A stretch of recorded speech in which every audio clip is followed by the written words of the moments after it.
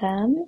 I'm your host, Sarah, and I can't believe that I am finally sitting down and recording the introduction to my new podcast.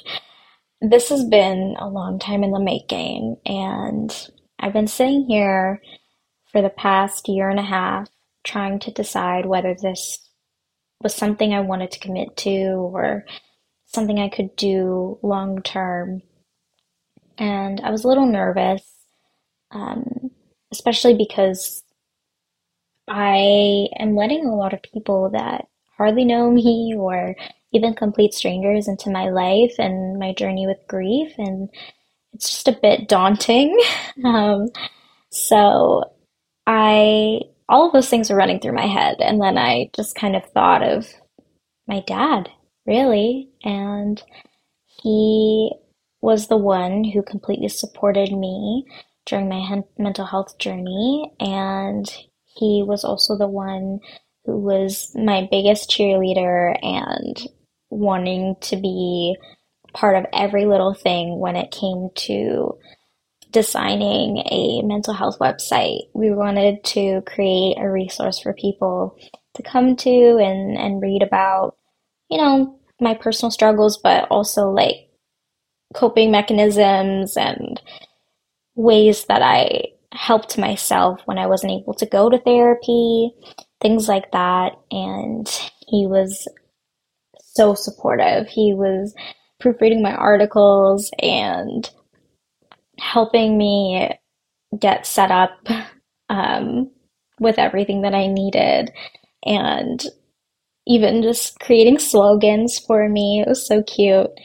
And I figured, what better way to honor him than continuing that work in the form of a podcast that is completely because of and inspired by him.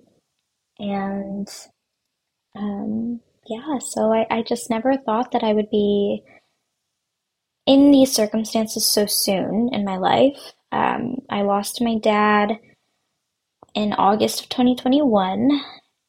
So I was 22 at the time. And I thought that I would have had many years with him, honestly. Like this was out so, yeah, it was a freak accident. Like he, well, we'll get into that later, but um, yeah, it just happened out of nowhere, and it completely turned my world upside down and turned the world of my siblings upside down. And now I'm here trying to pick up the pieces and create a community and a place where we can hold space for one another who have lost someone close to them and discuss that topic of grief and growing pains. I feel even now in 2023, it's still such a taboo. We don't talk about a lot of the things that are uncomfortable or painful or sad. We're just kind of expected to go through the motions, and people just kind of shrug it off and say, well, that's life, or especially when you experience a lot in your teenage or 20s. Um, People just kind of say, well, you're young, and pain is necessary for growth, or pain is necessary when you're young. And honestly, I disagree with that. I don't think that pain needs to be a prerequisite to a good life. Um, yes, sometimes pain leads to incredible growth, and you learn a lot from those experiences for sure. But at the same time, it does not need to be necessary or a prerequisite to living a good life. And I just kind of think that we've kind of become so desensitized to it. So I'm hoping that this space allows myself and others to remember that it's okay to openly go through the motions. It's okay to open up these conversations and feel this discomfort, because ultimately, if that is what allows us to heal, and that is what allows us to connect with other people. I read this quote by Joanne Hari, And it said that loneliness isn't the physical absence of other people. It's the sense that you're not sharing anything that matters with anyone else. If you have lots of people around you, perhaps even a husband, wife, or family, or a busy workplace, but you don't share anything that matters with them, then you'll still be lonely. That quote resonated with me when I first heard it, and I saved it immediately. I think that that's so important for us to remember, and that's the premise of which I built this podcast on, which is it's so important to make sure that we're sharing something of substance with one another in order for us to not feel lonely anymore. Because while I do have that amazing community, I have an amazing husband and friends who have shown up for me and sat with me through some of the most painful and darkest parts of this journey, I've still felt lonely. And it's mainly because it's not that I can't share it with them, it's that I don't know how to share it with them, and I don't want to share it with them because, for instance, my husband, he lost his brother a year prior to when I lost my dad, and in the back of my head, I'm always thinking like, oh, like he went through this and he has so much on his plate already. He is the rock of our family, and here I am falling apart, and I I don't want to burden him with that. And it's crazy because when it comes to him and his experiences, I'm always like, I want, no matter what it is I'm going through, I want to know exactly what it is you're going through, and I want to be there for you. And he's exactly the same when it comes to me. He wants to know everything. He will show up for me. Like, I don't know where that thought comes from, but it's always in the back of my mind. And I'm like that with my friends as well, where I know that they have their own struggles and their own experiences, and I don't want to share with them because I feel like I'm maybe I'm trauma dumping on them, but I think it's important for me to get out of that mindset and remember that that's the beauty of love and friendship, that it's so important for us to share something of substance so that way we can feel closer to one another, and also so that we feel less lonely. I think a lot of people nowadays feel that way, where they feel that they don't, they shouldn't share their burdens because they feel that they're burdening someone else. But that's the essence of love and friendship. But it's also a key ingredient to building a community.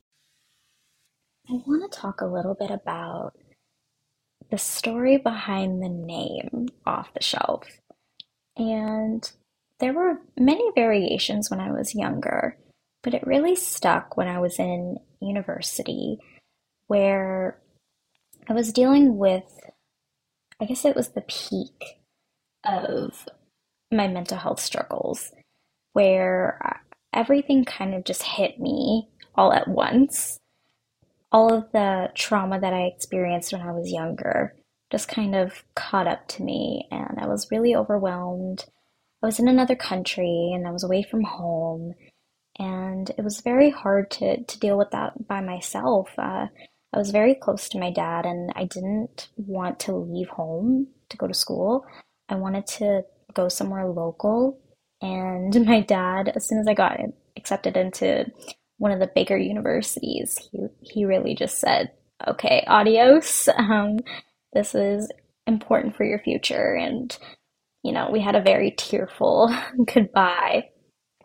But I really, really needed him when it came to this point in my life. And we'd often spend hours and hours and hours on the phone.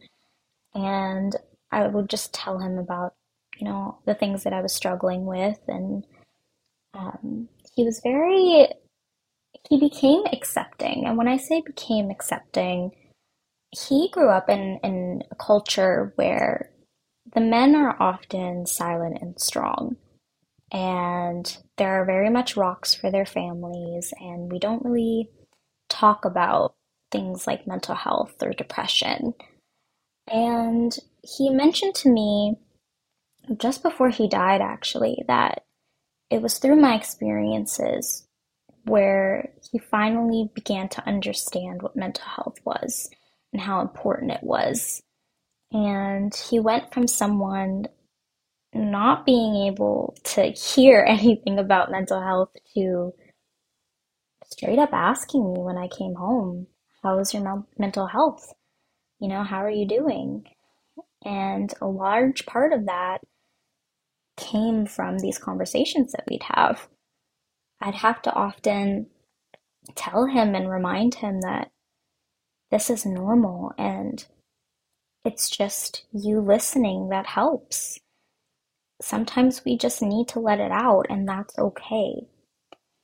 So, when I was going through a lot of these problems, he was really, hands on, really there for me. And um, often when it became something consuming where I'd fixate on it the entire time, he would always tell me to put it on a shelf. We'll deal with it when you're done school, or we'll deal with it when you're home.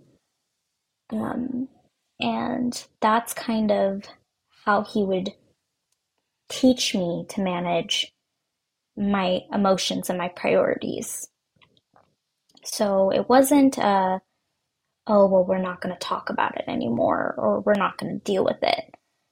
It was more so this needs more time and it's going to take longer for us to work through it.